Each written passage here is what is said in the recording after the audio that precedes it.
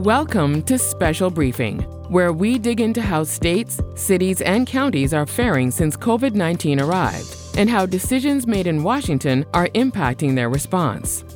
We're brought to you by the Volcker Alliance and the University of Pennsylvania Institute for Urban Research. And now, please join Special Briefing.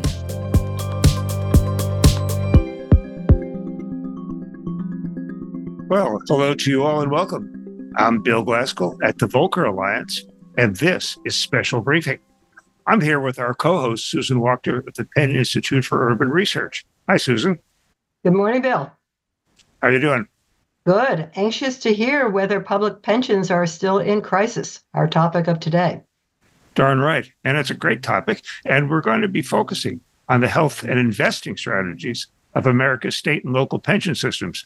Some background for you. With $4 trillion in assets, that's about equal to the whole muni bond market. Pensions are a vital source of retirement income security for many of the nation's 20 million teachers, cops, firefighters, and others who have chosen state and local public service for their careers. Thank you, by the way, for your great service. And since the Great Recession, we've heard lots of doomsday scenarios about governments not salting away enough to cover benefits that they promised to their workers. But as the economy picked up steam toward the end of the last decade and continued to grow after the pandemic interruption, many states and cities have bolstered their contributions to retirement systems enough to make meaningful improvements. And that's meant some interesting choices between pension contributions and perhaps infrastructure or salaries. It's something that Liz Farmer later on will come back and discuss. So right now, states and localities still owe about $1 trillion for retirement income benefits that they've promised, but they haven't yet funded. To put that number in context of what this means in terms of public spending, $1 trillion would pay the annual salaries of almost 2 million school teachers or build 400 airport terminals like the new Terminal A at Newark that many of you might have gone through over Thanksgiving. So is it time to say the pension crisis is over? Like Susan asked, are we past this or not? I'm not going to give you the answer right now, but we have a terrific panel to discuss this critical question today, starting with Shoaib Khan, Director and Chief Investment Officer at the New Jersey Division of Investment. Next, we'll hear from Anthony Randazzo, Executive Director of the Equitable Institute, which does pension research. From Wall Street, please welcome Vedanta Goenka, Lead Strategist in the Muni Division at Citi. From the Bluegrass State comes my friend Merle Hackbart, Professor Emeritus at the Martin School at University of Kentucky and member of the state's Public Pension Authority Board. Following him will be Les Richmond, Vice President and Pension Actuary at Build America Mutual. And for the last word, Liz Farmer, fiscal policy expert, journalist, and co-host of the Public Money Podcast. A warm welcome to you all. Before we start, a few words. We're coming to you on the Volcker Alliance and Penn IUR websites, and also on the Special Briefing podcast. We've taken your questions in advance, and we'll get to them in the second half. And of course, this special briefing is made possible with the support of the Volcker Alliance, members of the Penn IUR Board of Advisors, and the Century Foundation. And now on to pensions. New Jersey is one of the states that have in recent years really knuckled down and boosted taxpayers' contributions to improve the health of state pensions. What happens when those contributions hit the pension coffers? That's the business of our leadoff panelist today, Shoaib Khan. We're honored to have you here today to tell us all about how you're navigating the new interest rate environment and the opportunities that this presents. Mr. Khan, the floor is yours. Thank you so much, Bill. Good morning, everyone. It's very nice to be with you today. To provide some background, the New Jersey Division of Investment is the group within the state that is responsible for managing pension assets. So, in fact, I would say that's our primary focus day in and day out, as there is a separate division which manages activities that are related to the administration of pension benefits. The division manages approximately $90 billion in pension assets and approximately $40 billion in a separate cash management fund, which is effectively a short-term investment vehicle for the state as well as several other entities in the state of New Jersey. In terms of how we manage those assets, we currently do this with approximately 60 team members, which include investment as well as non-investment staff. The bulk of our assets are internally managed, with a team in which we have great and high confidence in. That being said, we do manage a fair amount of capital and investments through advisors as well as investment managers in several different asset classes. In fact, the division invests across, and I would say, most major asset classes, which include public equities, public fixed income, and of course, those include the various subclassifications, such as emerging markets or non-US developed markets on the public equity side, as well as treasuries, investment grade, and high yield on the fixed income side. The division also invests in private market asset classes, including private equity, private credit, real estate, real assets, and risk mitigation strategies, which include allocations to some hedge funds as well. We have a target of approximately 30% of the portfolio to alternative asset classes. Those targets over the last several years have been increasing, and I think you've seen that across several pension plans as well. And it seems to be a trend and a movement towards diversifying portfolios with the inclusion of the various alternative asset classes that comprise that. So, and in terms of how much is allocated to which asset classes, of course, the State Investment Council is the governing body for the Division of Investment. It is responsible for establishing and does establish the asset allocation targets. However, they do allow the division the ability to shift assets, on a tactical basis to address and take advantage of opportunities in the market, as well as to specifically address market challenges. And of course, we certainly are seeing some market challenges in the current environment. So an example of tactical allocation, I would just say that we recently are in the process of finishing and preparing the financial reports for fiscal year 2023. And as we look at that, the allocation target for cash and cash equivalents during fiscal year 2023, ending June 30th, was 4%. However, during the year, we carried approximately 7 to 8% in cash and cash equivalents, which, of course, managing a cash management fund, we manage that internally, of course, reducing costs through that mechanism. But this allocation is an example of tactical moves, if you will, to address concerns. And it really is reflective, I would say, of concerns at that time, during sort of early 2022, when we had Russia and Ukraine and geopolitical events. So it is where we started to reduce some market exposure and increasing some protection strategies within the portfolio. So it's a reflective of those concerns. In addition to that, of course, it is reflective, more importantly, I would say, of the potential and current returns that we are seeing from cash in a rising interest rate environment. So it is a combination of both addressing challenges, I would say, or potential challenges on the horizon, as well as taking advantage of opportunities. And certainly when we feel that, look, when we can generate approximately 5.5% from cash and cash equivalents, from a risk reward perspective, that's quite favorable, especially when our long-term assumed rate of return is at 7%. So when you're about 150, 160 basis points away from that in an asset class similar to such as cash, it generates a quite favorable risk return profile.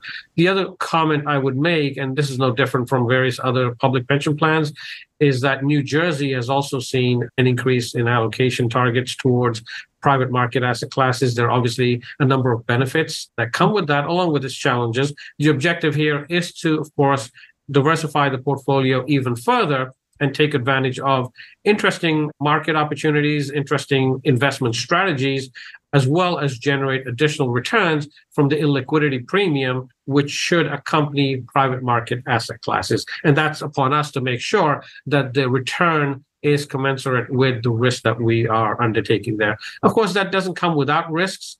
Very few things come without risk, of course, but private market asset classes bring in additional risk. And so the close monitoring, and that includes illiquidity and watching illiquidity very closely, needs to take place. This is one of the reasons we do not rush out to allocate too quickly in order to just meet our asset allocation targets, which, of course, being a pension plan, they are long-term targets. We're a pension plan. We have long-term assets and long-term liabilities. So I'll pause there, and then, of course, happy to answer any questions that come up.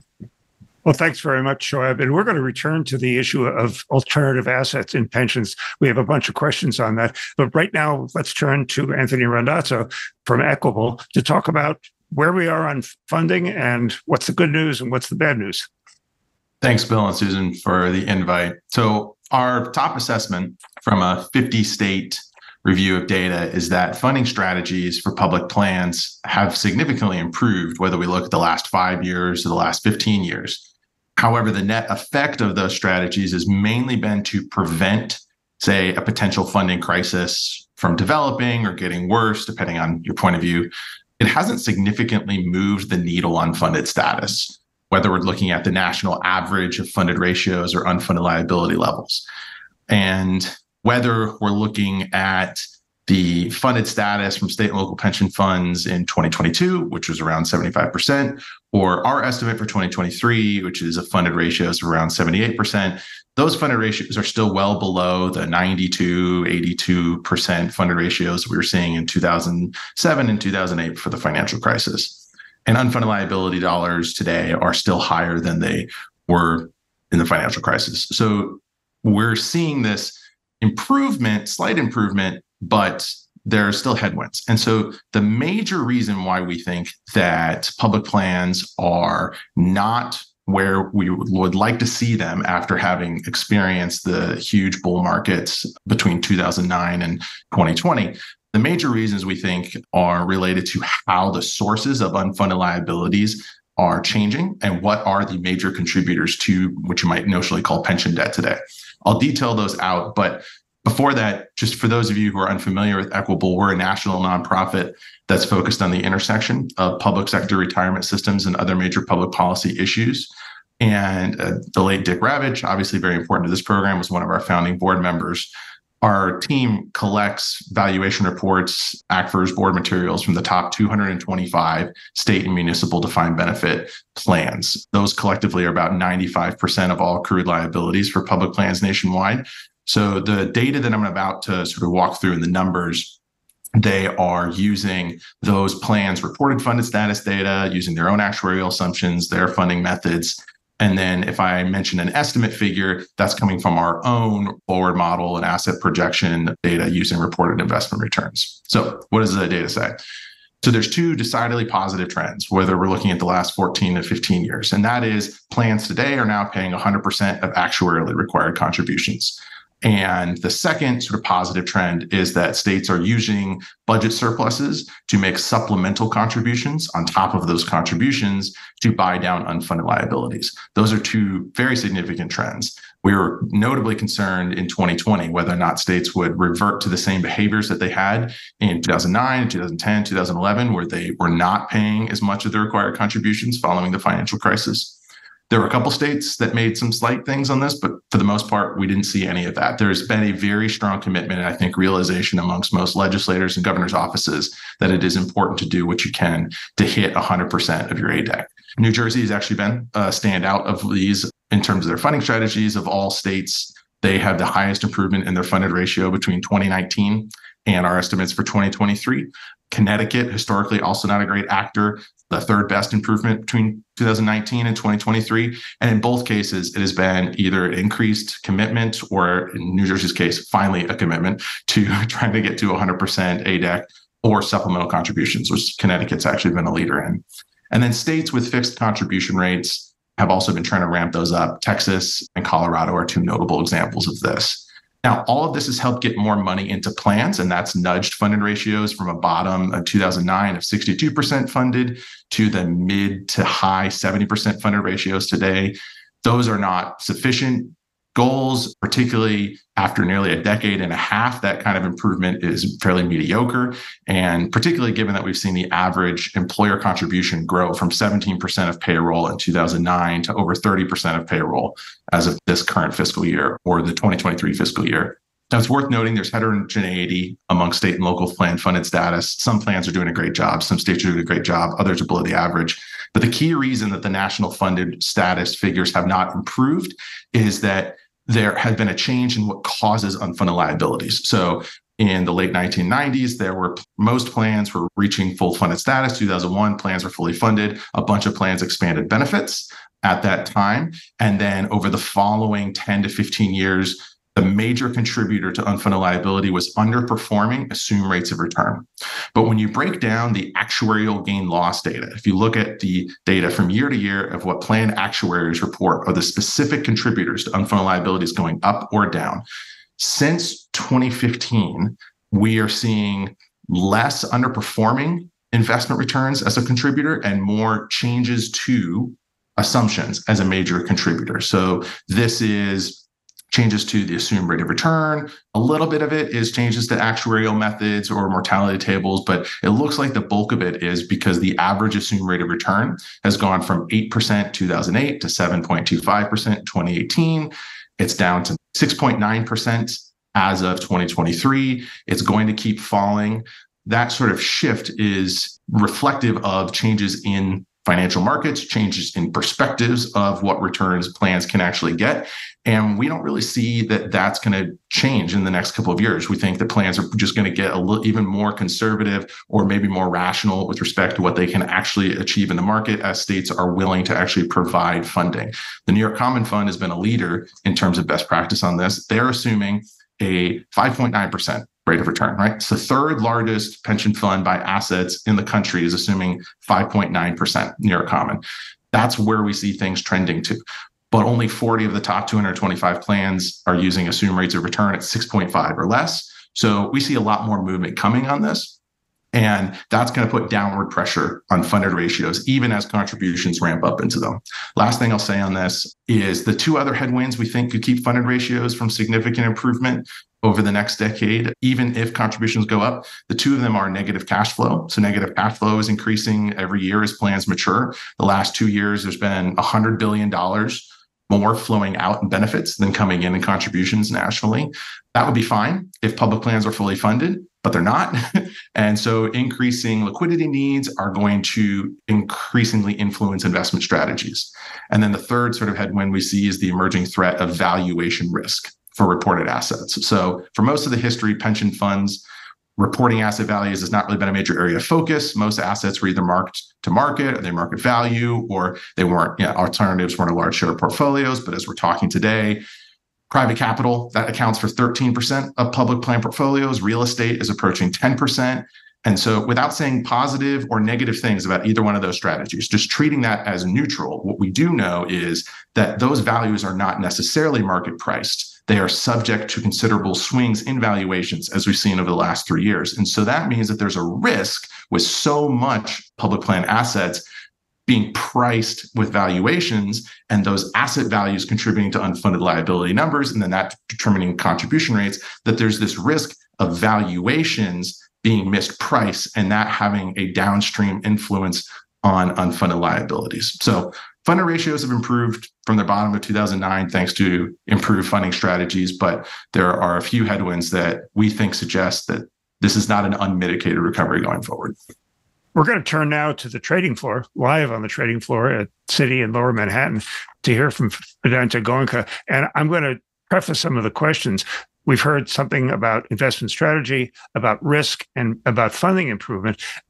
Is this improvement really being fully reflected in muni bond prices? Or in the words of Rodney Dangerfield, why don't they get no respect? Thanks for having me here, Bill. I guess let me just talk about pensions and then I'll talk about some of the improvements and then I'll address your question, right? So as far as pension funding is concerned, we've, as Anthony mentioned, seen a tremendous improvement in ratios since pre-pandemic. We've seen ratios rising from, say, 71% in 2019 to currently around 80% as of today. And this improvement has occurred on the back of strong investment returns, as well as judicious use of the federal pandemic aid by state and local governments. In terms of investment returns, we saw that on average, state and local government, the pension plans saw 27% returns in 2021. They were negative 6% in 2022. And 2023, after the November rally, they're shaping up to be fairly positive for pension assets as well. And I guess what I'd also like to highlight is that the states like Illinois, New Jersey, Kentucky that suffer from the worst pension funded programs have seen some of the maximum improvement.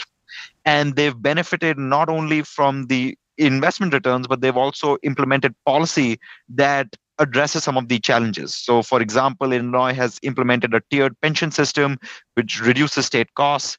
They've made supplemental pension contributions.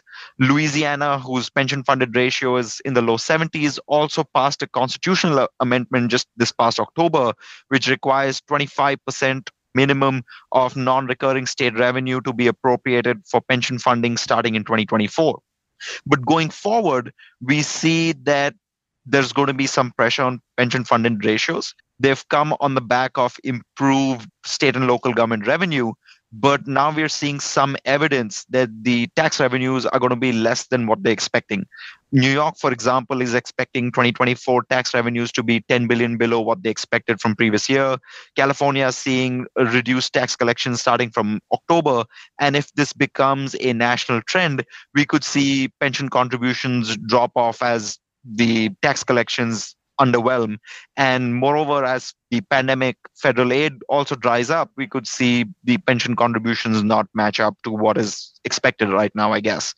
The other large concern, I think this is something that Anthony also mentioned, is that we've seen pension assets increase their reliance on riskier assets, and that may be subject to valuation risk. Since 2010, we've seen the proportion of fixed income assets in pension plans drop from 28% or so in 2010 to around 20% or so now. And this decline has been offset by an increase in alternative assets, which are inherently riskier. The other worrying trend is that the pension plans, which are the lowest funded, have increased the allocation to the alternative risky assets the most. And as Anthony mentioned, that there is some valuation risk involved. So these assets are not marked to market. And if you look at, for example, real estate with mortgage rates at 8%, we're continuing to see, no activity in the existing homes, but we're continuing to see that the marginal buyer driving the home prices up, right? So how long is this sustainable? Are the pension assets even valued? If they were to be marked to market, is the pension funded ratios accurate or not? That is subject to question as well, right? And this is incredibly important as to the municipal market because, rating agencies certainly look at pension funded ratios and their liabilities as one of the important drivers for ratings. I think Moody's, 20% of the ratings comes from the long-term liabilities, of which pension liabilities make up a bulk of it. And in the recent rating actions like Illinois, Chicago, pension improvement was cited as some of the major reasons for, improvement, right?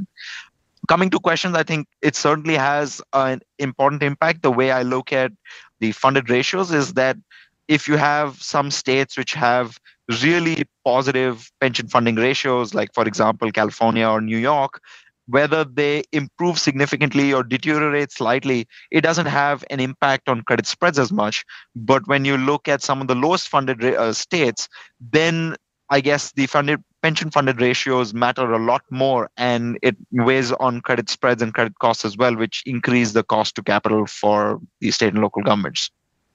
This is Special Briefing from the Volcker Alliance and Penn IUR. All you in the room know that, but we like to remind you, the archived editions of all the special briefings, including this one, are on our websites and the Special Briefing podcast. And now let's get back to pensions. And Susan, over to you to introduce our next guest. Thank you for that, Bill.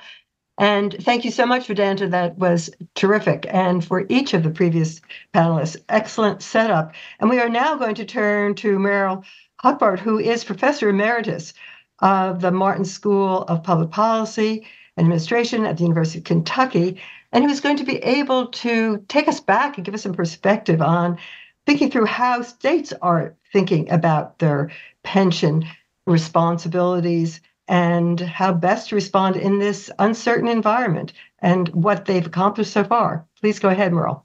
Well, thank you for asking me to join this panel and to participate in this discussion of a very important and timely topic regarding whether public pension funds are still in crises.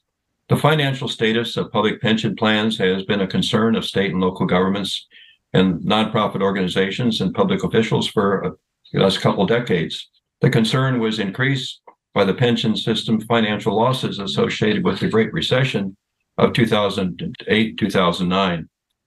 The losses incurred significantly reduced, as we've heard from other panelists, the funding ratio of state and local governments to a low at around 65% in that period.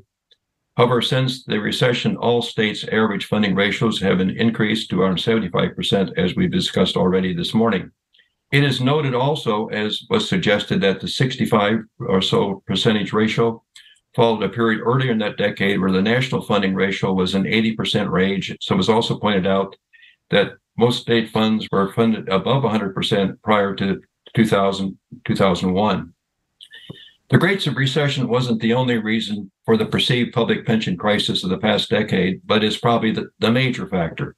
Other factors, such as the overly optimistic return expectations and the associated actuarial assessments preceding the recession, and failure to fund the actuarially required pension fund contribution, as well as decisions by pension boards, legislatures, city councils, and pension system administrators, also contributed to the status of the plans in the last couple decades. A major factor in the improved financing ratios has been the full funding of the actuarially required contribution by state and local governments. Full funding, of course, includes both the normal contribution as well as the supplemental contributions needed to offset the previous failure to meet normal funding requirements, or the amortized underfunded actuarially accrued liability, or also referred to as the UAAL. Of course, the funding ratios have also been benefited by favorable investment returns. Given the adjustment that states and local governments have made to their pension systems in response to pension system concerns, such as adjusting benefits, supplemental funding, and ensuring contributions are meeting their requirements, has demonstrated a commitment to take actions to ensure the sustainability of pension systems.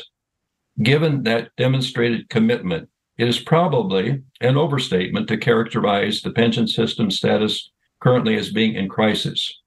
Rather, ensuring the viability and sustainability of public pension systems may be best characterized as being a manageable challenge. In reality, manageable challenge probably describes most public programs, including Social Security, Medicaid or Medicare, and other programs such as those implemented to deal in response to climate change, deteriorating infrastructure, and the like.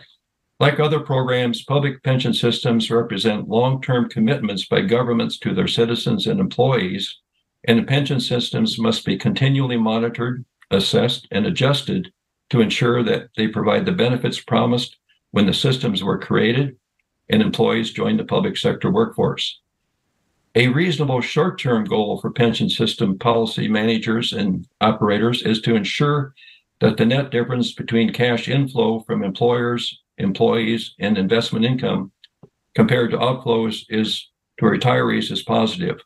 With overall net positive cash flows, gradual improvements in the funding ratio and system sustainability can be achieved. Meaning the manageable challenge of ensuring the long-term sustainability of public pension systems can be met by focusing on 5 major shared responsibilities. The first responsibility is effectively managing the ongoing system, including continually monitoring and managing system net cash flows and ensuring that required funds from employers, employees, and income received through retired benefits is appropriately dispersed. The second responsibility is of assessing the long-term financial status of pension systems via economic and actuarial assessments and reacting to those outlooks by adjusting funding and pension policies accordingly. The responsibility of managing the pension system's portfolio to ensure the system's ability to meet liquidity needs, particularly during periods of economic and financial fluctuation, is an additional responsibility. Fourthly, the responsibility to manage the pension system's asset allocation policy in a manner consistent with the system's funding status and in a manner which reflects appropriate risk and return trade-offs. And finally, the responsibility to manage the investment decisions and performance of fund managers who have been contracted to help assist in the system's operation. If pension system policymakers, boards, and system managers focus on carrying out these responsibilities, these 5 responsibilities, it will help ensure that their system is able to meet the unknown and certainly realizable, manageable challenges that their system will face in the future and surely face in the future, and thus also ensure that their pension system has a financial capacity to meet beneficiary commitments while avoiding a future pension system crisis? Thank you. Thank you so much, Merle. Not in crisis, but a manageable challenge, and for those 5 areas of focus. And now it is our pleasure to turn to our next speaker, who is Lethbridge, of course, Vice President and Actuary at Build America Mutual. And Les will give us his perspective on nationwide pension trends and pension risk. Les, please go ahead. Thanks, Susan, and thanks everyone for having me today. My employer, Build America Mutual, is a municipal bond insurer, which means that if we insure a bond, we have an irrevocable commitment to step in and pay debt service if the bond issuer cannot. And my role in the process for when we analyze whether to offer insurance on a bond is to study pension risk. So what I'm going to do today is I'm going to talk about some national pension trends and how we think about them in terms of pension risk. So first, let's define pension risk. That's the risk that pension and other post-employment benefit costs can rise to such a degree during the time we insure a bond that they can impair an issuer's ability to pay their debts. And if you're getting to that point, you're probably also having trouble offering services to taxpayers. So we're studying pension risk. So other panelists have talked about funded ratios. Yes, funded ratios have improved in recent years. Merle mentioned that around the turn of the century, pension plans were around 100% funded. So at 75 or 78% funded, that's still a relatively low percentage by historical standards. And what that means is it follows that the budgetary requirements to pay for pensions are relatively high by historical standards, which of course, high budgetary requirements would represent an elevated pension risk. One of the things that we think about a lot at BAM is funding adequacy. So as Anthony mentioned, employers have elevated their pension contributions to 100% of the actuarially determined contribution on average. That's a very good thing. However, when we think about pension risk, we think about what do these pension contributions do to pay down unfunded liabilities. And so a lot, in my experience, even now, a lot of pension systems are still what we call in negative amortization territory, which means that the contributions themselves are so low that they actually allow unfunded liabilities to rise from beginning to end of year. So that's a high risk situation, allowing the situation to deteriorate just because the contributions are too low. We think about the willingness and ability to enact pension reforms. If you're going to address unfunded pension liabilities, there are 2 ways to approach it. One is to raise your assets, so improve your pension contributions. Another way is to lower liabilities. So what is the willingness and ability to actually do that, enact reforms? Well, since the Great Recession, almost all states have enacted some type of reform to reduce liabilities. That's a good thing. When right now, I would say my radar is really up for some of the economic situations that are occurring right now, which namely a tight labor market and a higher inflation environment that we're in. So those 2 things combined, it's possible that there could be demands for higher wages, which, most pension benefits are related to wages. So that could increase liabilities and therefore risk. There could be, in a higher inflation environment, there could be a call by retirees, especially in plans that provide only ad hoc cost of living adjustments to retirees, to enact COLAs. And of course, that's an unfunded, brand new liability that would increase pension risk. And lastly, on inflation, I would say that feeds into higher healthcare costs. We haven't really talked too much about other post-employment benefits, which is usually retiree health, but a higher inflation environment could result in higher healthcare costs and raise your OPEB liabilities. Now, we're talking about investment risk. BAM doesn't drill down to individual investments. Okay, we look at what the asset allocation is. In our assessment, we regard equities and alternative investments as riskier type assets. So we look at the sum of those things in the pension trust portfolio. Now, and I'm going to base this on some public fund survey from National Association of State Retirement Administrators, but in 2005, the sum of those 2 asset classes nationally was roughly 65% of the portfolio. That has risen to about 69%. Nowadays, could be slightly higher. So that's a very slight increase. And you think, well, that's not much of a deal. So let's just keep that in mind for a second. Let's talk about demographics. Since 2005, there were about 2.17 actives for every retiree in a pension fund and pension plan population, and that's decreased to 1.25 actives for every retiree in FY22. So you could say that demographically, plan populations are aging, right? Because higher percentages of the population are related to retirees. But at the same time, plan sponsors are increasing risk, which sort of goes against the traditional wisdom that you take risk off the table as a population or an individual ages. Other effects of demographics, if the funding policy is not adequate, a sound actuarial funding policy will provide that assets are accumulated while an employee works during their active employment, and then there's enough assets to provide for their pension benefits when they retire. That is not always the case. So when you have a high pension contribution, it's possible that you're not only paying for current active employee benefits, but also for retiree benefits that should have been paid for while they were working. So, retirees are also the hardest group for which to enact pension reforms if you're going to try to affect plan liabilities. The last thing I'll just say is this is one part of a much larger analysis. So if in the answer to the question, are pensions still in crisis? The answer for us is, well, it depends. There are some employers, state and local governments that can afford to pay higher pension costs. And we look at those factors, how does this all relate to their overall finances, and can employers pay for these costs? You might have neighboring towns that have very similar pension profiles. One is carrying a high amount of debt, one is carrying a little amount of debt. I would say the one with a little amount of debt is in much better shape. It calls for granular analysis if you're going to answer the question of if pensions are still in crisis. With that, I'll turn it over to you. Thank you so much, Les, for that picture and for the importance of the granular understanding of this competitive urban framework that we face in this country. And to help us understand that, we now turn to Liz Farmer, who is a leading journalist on urban fiscal policy. Liz? Thanks for having me.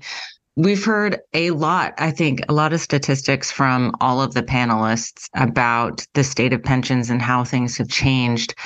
And so I think because of all of those things, pensions are arguably the healthiest that they have been since before the Great Recession. I think that's kind of one of the big takeaways that we've heard so far. And that notion led me to kind of look at this and write a story, because I started wondering, is it time to stop worrying about pensions? And what I found is as always with pensions, the answer is yes and no. Like they say in real estate, it's all about location. Broadly speaking, yes, pension health has dramatically improved since the Great Recession. And a few other additional points that haven't been brought up yet in regards to that. The future liability growth because of all those pension forms has been tamed. And I think that's a positive going forward that we haven't yet talked about. The payments are more realistic because of those actuarial assumptions having changed, particularly that assumed investment rate of return going down on average. A couple of places, New Jersey was mentioned, Connecticut was mentioned. To me, those are some of the big pension turnaround stories of the last decade. They were both the poster childs, along with Illinois, for what not to do with your pension system. And reporters like me tended to beat up on them quite a bit for their lack of funding. New Jersey was sued in 2010 by, if anyone remembers that, by the SEC for not disclosing its pension liabilities accurately to investors. And now, a little over a decade later, it's been upgraded. It has the first credit rating upgrade in 30 years. Connecticut got its first credit rating upgrade in 30 years. And in both places, that was partly due to them getting a handle on their long-term liabilities. They certainly have a long way to go, but I think if you're going to look at an example of what has happened with pensions over the last decade, those are two really good examples. Another sign to me that pensions are kind of, I don't want to say slipping out of the radar, but are not a huge concern for a lot of people anymore, is the fact that Hilltop Securities does this annual survey of municipal bond analysts. Public pensions were the number one issue back in 2019, and it tended to be around the top for a number of years. But public pensions slipped to number 4 last year. And so again, it's not top of mind anymore. It's around, but there are other more pressing concerns. And I think that's, to me, from what I hear from people, it's pretty accurate. I mean, yes, in some places, they are still very much a concern, particularly when we're talking about local pensions. I'm writing about the city of Chester, Pennsylvania, which is going through bankruptcy right now. And they aren't even 100% sure what their unfunded liabilities are at this point, because the accounting and the finances they're kind of uncovering that mystery still. That's one extreme. Chicago also, it's not out of the woods by any means. And the public pensions are eating up a larger chunk of that city's budget. They are running a contest now with the University of Chicago to basically kind of crowdsource ideas, new and innovative ideas for helping out that city's pension that haven't been tried yet. So in a lot of places, it's still very much an issue. But in terms of the national conversation, pensions have definitely taken a step back. I will note, though, that there are a couple of upcoming things that could add pressure. Some of them have already been mentioned regarding the asset investments in alternative assets. That makes pension overall assets more volatile. The stock market itself has been more volatile over the last decade or so. So all of those things are intertwined. There's budget shortfalls already at the state level. It's going to be a big issue this upcoming legislative session. And while I think lawmakers, that institutional memory of the Great Recession is still very much there in state legislatures, lawmakers have learned their lessons about what not to do with pensions and what not to do with one-time money as well. There's still very much, it's going to be a temptation, I expect, in the next year or so with regards to those pension payments are eating up larger sum of the annual operating budget. And as lawmakers are looking to make cuts, it's always an option, So that's something that I think may come up in certain places. And again, there's a sub issue in some places as well with regards to pressure from state legislatures, and that would be divestment pressure in certain places to divest from ESG investments. That came up in Indiana this past year. The first version of that bill, it was estimated, would have ultimately cost the Indiana pension system, as a result of divesting from certain investments, a loss of $6.7 billion. They revised the bill, but it still wound up, it's predicted to cost the state pension system $5.5 million over the next decade. It's a big drop, but it's still a loss that is being imposed by the state legislature. So those are some things that I think we should just be keeping an eye on, as well as has already been mentioned, that retiree healthcare benefits. For as long as I've been reporting on pensions, people have been pointing to OPEB as saying that's the next shoe to drop. And I don't think it's dropped yet, but I think we are a lot closer right now because pensions have kind of taken a little bit of a backseat. I think that retiree healthcare is going to be moving up in the conversation. Thank you so much, Liz. I have one overarching question before turning it to Bill for all of your questions, and that is for all of the panelists who care to respond, and perhaps we go in order and show up. Perhaps you can start, this is the question. Liz says there is dramatic improvement and we're not in crisis. We're in a manageable challenge. Well, why? What is it that has brought us to this better place? Is it more transparency? Is it public pressure from insurers, for example, and others? How did this improvement occur? And it wasn't just by accident, it appears. It was by direct action and good action. Joab, can we start with you? Absolutely, Susan. Excellent question. And certainly it has happened over a long period of time, right? So I think it's a recognition of the problem and then an objective, a dedicated focus to trying to solve it. So what I'll try to do is, with my answer, try to focus on the investments, because leaving aside all the things that we talked about with funding and then so forth today, because I think that's a different discussion in terms of how those decisions are made. And I think Liz touched on and others touched on a number of those. I will say one thing to Liz's point: is the time to worry gone now? Is it top of mind? Well, I want to tell your audience and listeners today, in my role, that's never going to happen, because obviously that's what we do all day and every day, right? So it's always at the top of our mind. It's a worry that will remain every day, and it is something that we focus on every day. And that's a good thing. And that's part of the story of improvement, absolutely. I'm sure. Anthony? I think the main thing that happened was that there was a maturing way of thinking about defined benefit plans as it interacted with a sort of holistic change in our perspective of how financial markets are going to interact with state governments coming out of the financial crisis. And that took a few years to happen. But there was, At the end of the 20th century, there was this conversation around, oh, we actually need to pre-fund these plans that we set up in the early part of the 20th century. And that conversation matured and got to the point where most states were like, yeah, we need to pre-fund these things. And then there was a change in broader perspectives around financial markets, sort of starting with the dot-com bubble, but then certainly on the back end of the financial crisis.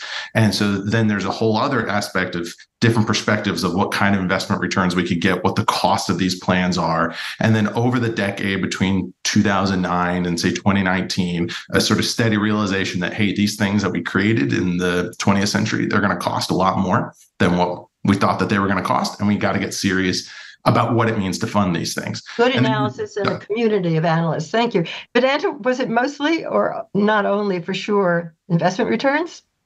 I think depends, right? I guess some of the larger funds which are better funded, I think they're not as reliant on the investment returns. They have a higher proportion of assets in fixed income. And so then they're not as reliant. But when you're looking at some of the lower funded states, I mean, you're seeing a more pronounced shift towards alternative assets and just in general riskier assets. So it's probably for them more reliant on some of the investment. Mixed is good or bad. Merrill, is it intentional and good governance on the parts of states? Is that really a big part of what we see? I think that's one way to respond to that question, and that is, and I think the point I tried to make was the fact that at the state government level, and if you're dealing with budgets or you're dealing with pensions, there are always issues to face. You have to deal with economic fluctuations, and you have to think in terms of the short term as well as the long term. And I think those issues are just become front and center as a result of the certain decline in the funding ratio of pensions. Yeah, and your work has helped. And I'd be remiss not to say Volcker itself, the Volcker Alliance has been important in putting focus on these issues and bringing us greater transparency. And Les, do you think it's holding feet to the fire as your insurance industry perhaps does to some degree, market forces, or not? What I was really going to say when you posed the question, Susan, was, and some of the other panelists have talked about this, is I think that I've definitely detected an improvement in what the contributions that are going in are doing to pay down unfunded liabilities. Yes, there are instances where the contributions are not high enough, but combined with fairly decent investment performance against actuarial assumptions and improved funding, I think those have contributed to the overall improvement. And Susan, can I just jump in for a second? Okay. Thank you for the nice words about that. We've always, in our state budget grades, we've always used pension contributions or not making your actuarial pension contribution as one of the markers for a grade.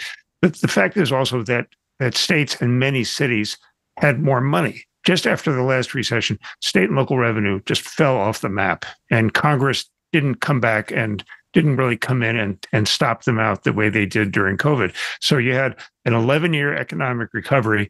State and local revenues were very, very strong. Unemployment was down to 3%.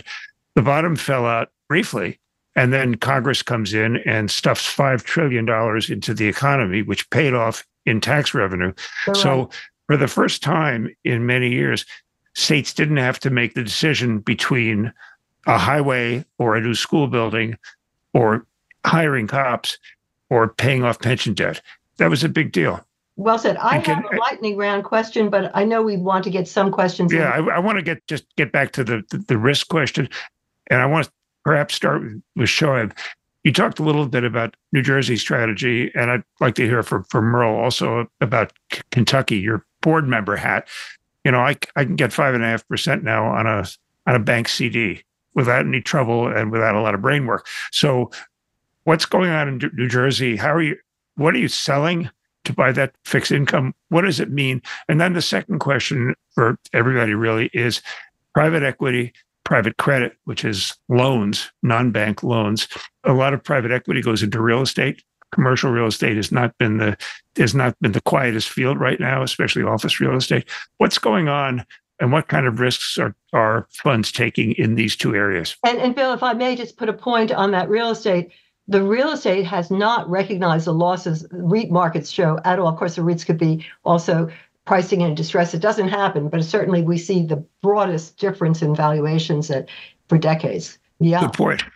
That's a good question, Bill. I think there are a couple of issues that the states face and pension managers face, and that is it's not easy to make quick adjustments. For example, the increase in interest rates has been relatively rapid, and it certainly does affect one's outlook in terms of asset allocation.